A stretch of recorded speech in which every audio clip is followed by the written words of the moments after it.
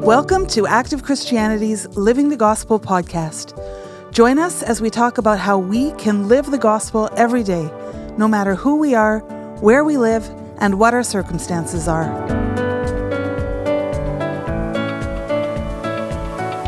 Hi, everyone, and welcome to another episode of Living the Gospel. I'm Julia. And I'm Kathy, and today we have our good friend Sam Petkau with us. Hi, Sam. Hi. And thanks very much for agreeing to talk with us today. Thank you for inviting me. It's nice to be with you again. So, the last few weeks we've been doing this What Does the Bible Say series, and today is actually the last episode in that series. Sam, when I mentioned to you that we were doing this series and asked you to join us for this particular episode, you said to me that it would be interesting to have a conversation about the need for a personal discovery journey in the Bible. And I like that phrase, a personal discovery journey in the Bible. Do you want to tell us a little bit about what you were thinking there? Yeah, Jesus said in one place, he said, I have many things to say to you. So think of that to be made aware and keen to the fact that the Bible has something to say to me. It has something to say to me about how I shall live in this time that we're in right now. Many people call it a difficult time, but God hasn't exited stage left. Right. God is right there in the center, and he has something to say to me. And the Word of God, the Bible, has many good things that I can learn from how I should conduct myself in this time. Yeah. So today's, like Kathy said, this is the last episode from our series about what does the Bible say. And today, this is going to be a really good one, I feel. What does the Bible say about being a disciple is today's theme. Yep. So we thought maybe to start just by kind of defining what is a disciple. Yeah, well, a disciple is an apprentice, right? A learner. That's I would say, the simple definition of a disciple. So if I want to learn something, then there's a very basic underlying truth that I must accept, and that is that I don't know as I should. So in order to learn something new, in order to be apprentice, I have to unlearn what I think I know. All right. Otherwise, why would I want to learn something new if I already know? And so a disciple is one whose whole attitude of mind is, I don't know as I should know, but I want to know like the master knows. That's an inner attitude of mind that nothing is more precious to me than to know what Jesus wants me to do. There's nothing more precious to me. I give up every other attitude of mind. And then, like you talked about a disciple being someone who learns, but there's more to it than that, isn't it? Also that you learn in order to follow, right? That's exactly right. Otherwise, you're not a disciple. Like when I think about being a disciple, the first verse that I kind of think about is what's written in Luke 9, verse 23, where it says, if anyone desires to come after me, let him deny himself and take up his cross daily and follow me. Right? Like that kind of is Jesus summing up what it means to be a disciple, actually. Yeah. But Sam, can you tell us a little bit more about what that means to deny myself and take up my cross daily? Jesus said it also very simply, or it's written about him in Hebrews, when he said, here I am, a body you've given me, O God, to do your will. So then that's what he had to learn when he was in the body. So and we know his prayer in the garden. He said, nevertheless, not my will. So to deny myself and take up my cross, that means I have to suffer the loss of my own will. And that's why discipleship, people turn away from discipleship.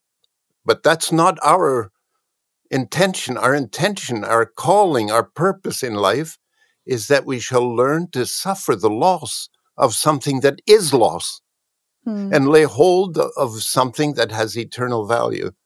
So to deny myself, take up my cross, that is to say this, not my will, but yours be done.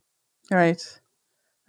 And then Jesus actually follows up that verse in Luke 9:24 with, for whoever desires to save his life will lose it, but whoever loses his life for my sake will find it. Yeah,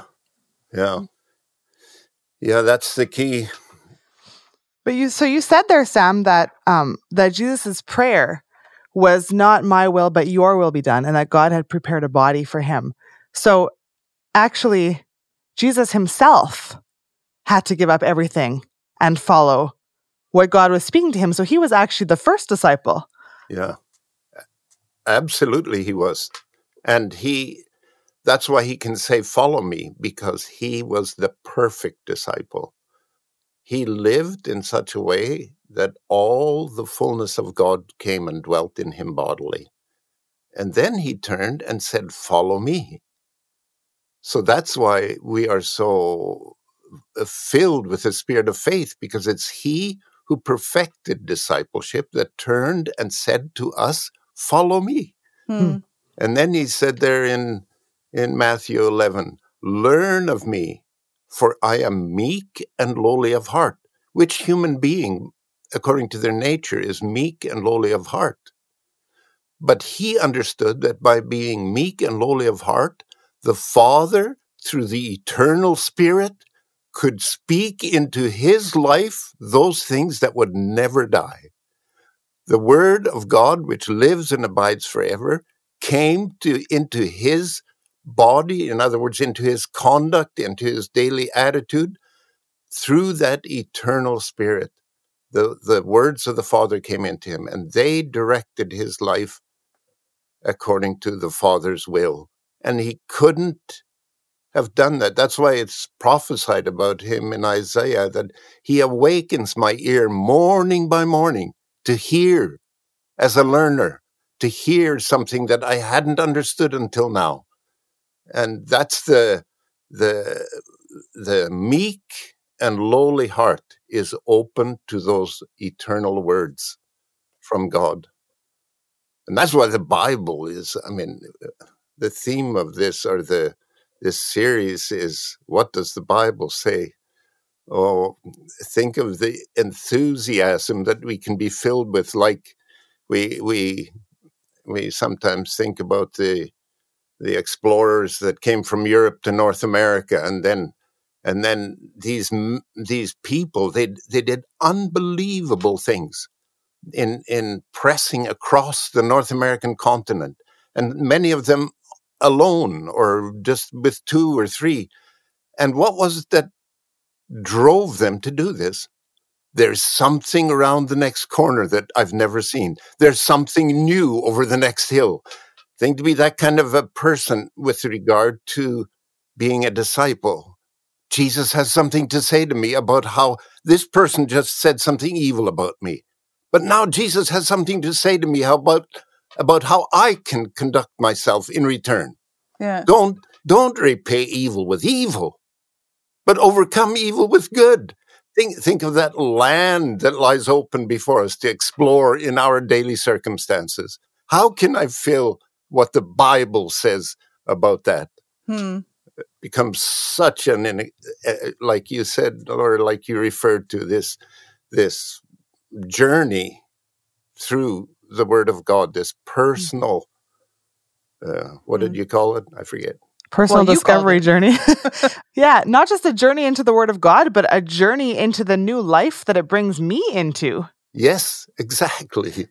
As an individual, as a person, as someone God created to be very unique and be who you are, but in and according to his will.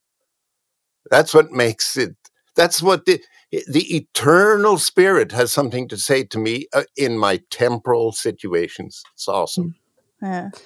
And that eternal Spirit, that is the Spirit that was in Jesus in the days of his flesh. That's the thing. And it's like it's written about him that who committed no sin, nor was deceit found in his mouth. So to be a disciple of that man is a huge, lofty goal. Like that's really something to reach out for. Yeah. Fantastic. Who, when he was reviled, did not revile again. Just think to let that word work in us. Yeah. Yeah. You could be busy with just that one thing for the rest of your life. I think so. But that's the life we're supposed to follow. Yeah. That's who we are a disciple of. Yeah. So that's what we also need to learn and do in our own lives, right? Yeah. And we think about, what is it for me to be a disciple? Like I think, and we've heard before that at church that this verse here in Galatians 2:20 is quite possibly the most powerful personal testimony ever given. And that was Paul, just a man, his personal testimony that I have been crucified with Christ. It is no longer I who live, but Christ lives in me. And the life which I now live in the flesh, I live by faith in the Son of God who loved me and gave himself for me. So that is the level of discipleship that we too can partake of. Yeah. And that's where, like, if it says there in 1 John 2 verse 6, he who says he abides in him ought himself also to walk just as he walked. That's the life of a disciple, to learn to walk just as he walked. In his circumstances, when his own human will was challenged, what did he do? And that's where that's why we need to know the scriptures. And Jesus said to the Jews in one place, he said, you search the scriptures because you think you have eternal life in them, but you won't come to me, he said. And this to come to him is to walk in that same attitude that he walked in. Which means when I meet my own will, the sin of my own flesh, I am also to overcome it, right? Yeah.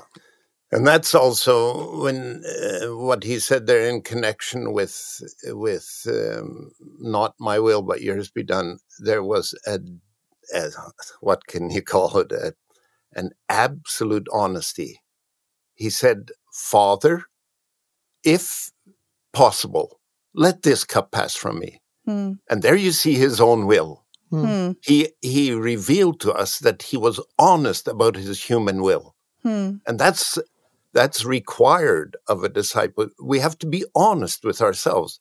I don't like this. I don't want this. But there's something I want, and that is to be like him. When he returns, I want to be like him. And therefore, it says, everyone who has that hope, he cleanses himself in 1 John 3. Everyone who has that hope cleanses himself or purifies himself just as he is pure. And that purification came when Jesus said, nevertheless. You see there, he dropped his own will and said yes to the will of the Father. Regardless of the suffering. The suffering did not determine his choice. His choice was determined on, what does God want me to do? And that's what he chose. Every time. He never, ever failed. He never, ever chose his own will above the Father's will. And now we are to walk that way. And I think that goes back to what you said again previously about if that is the most precious thing to me, if Jesus is the most precious thing to me, and I have that hope that when he is revealed, I will be like him, like it's written in 1 John 3:2. If I have that hope in me, then I purify myself just as he is pure, because he is more precious to me than getting my own will. Than giving in to the sin in my flesh. And again, Paul says that same thing in Philippians 3, that I count all things lost for the excellence of the knowledge of Christ Jesus my Lord, for whom I have suffered the loss of all things and count them as rubbish so that I may gain Christ. Anyone wants to know about discipleship, read Philippians chapter 3. It lays it out step by step. This has gotten me really excited to think about this as an exploratory journey, like you were saying there, Sam. Like, what's the next thing? What's over the next hill? Because you can think of the sufferings that we have to go through. Like you said, we don't love them for the sake of suffering, but the fact that we go through the suffering, we go over the next hill to whatever the next thing God wants to lead us to. That's really exciting. And then, what is the end goal for a disciple ultimately? Well, and I think it's that we talked about, that one day he will be revealed and we will be like him, right? Right. When you think about how he dealt with people, like we were talking, he didn't revile again. And at first, it's something that we learn to, you could say, control. we hold it inside, reviling or irritation, but it says that if we cleanse ourselves, if we purify ourselves, we shall be like him. And what was he like? His love for God and his love for people gained power over all those retaliatory reactions in the human nature. He absolutely crushed those things so that there was no possibility for that to come out of his body. Because it was dead, right? It was dead. It was crucified, like you read there. I am crucified. This I that wants to be right, this I that wants to know, this I that wants to fix the others, that I that is actually self-exaltation and ego, that exalts itself over other people and thereby disqualifies me as a servant for those people. So that I is crucified. In other words, I hate that stuff. And then the door opens up for me to learn to be like him until I am like the master, it says. It's not enough for a disciple until he is like the master. In other words, that stuff has no source of energy or strength within me. There's nothing left there. And that's our goal. That's the purpose of discipleship. All right. It just made me think of this one verse that's been really good for me recently. I think it's Psalm 117. Nope. There are only 2 verses in Psalm 117. Maybe I need to take more of a personal discovery journey into my Bible. Okay, it's Psalm 17 that I'm looking for. Oh, yeah. As for me, I will see your face in righteousness. I shall be satisfied when I awake in your likeness. Oh, yeah. And that verse has been so good for me. Like nothing else will satisfy me. Yeah. As a disciple, nothing is going to satisfy me until I awake in his likeness. And that's not something that's just going to happen like boom one day in the blink of an eye, like when we get to heaven, that one day I'm going to be in his likeness. But it's because of this disciple life that I'm living here on earth, where I am taking up my cross and overcoming one by one as I meet these things for my flesh, taking up my cross as we read, and denying myself that I am being transformed into his likeness, right? Yeah. There is no more exciting or fulfilling or interesting life to live for a human being. This is by far the top of a life's experience in this world. By following him, we become like him. And this is where our first love for Jesus Christ must be burning. Everything else is of no value to me except to be awakened in his likeness and to be able to love people the way he does and to be able to do good to the others the way he would have me do it. That's the greatest thing on earth. Jesus has become our forerunner, and now we are afterrunners, and we can live as he lived and learn of him. And that's the fulfillment of a disciple life. And then the end result of everything is that I am like him and I'm with him for all eternity. Yeah. And comfort one another with these words. We shall be with him.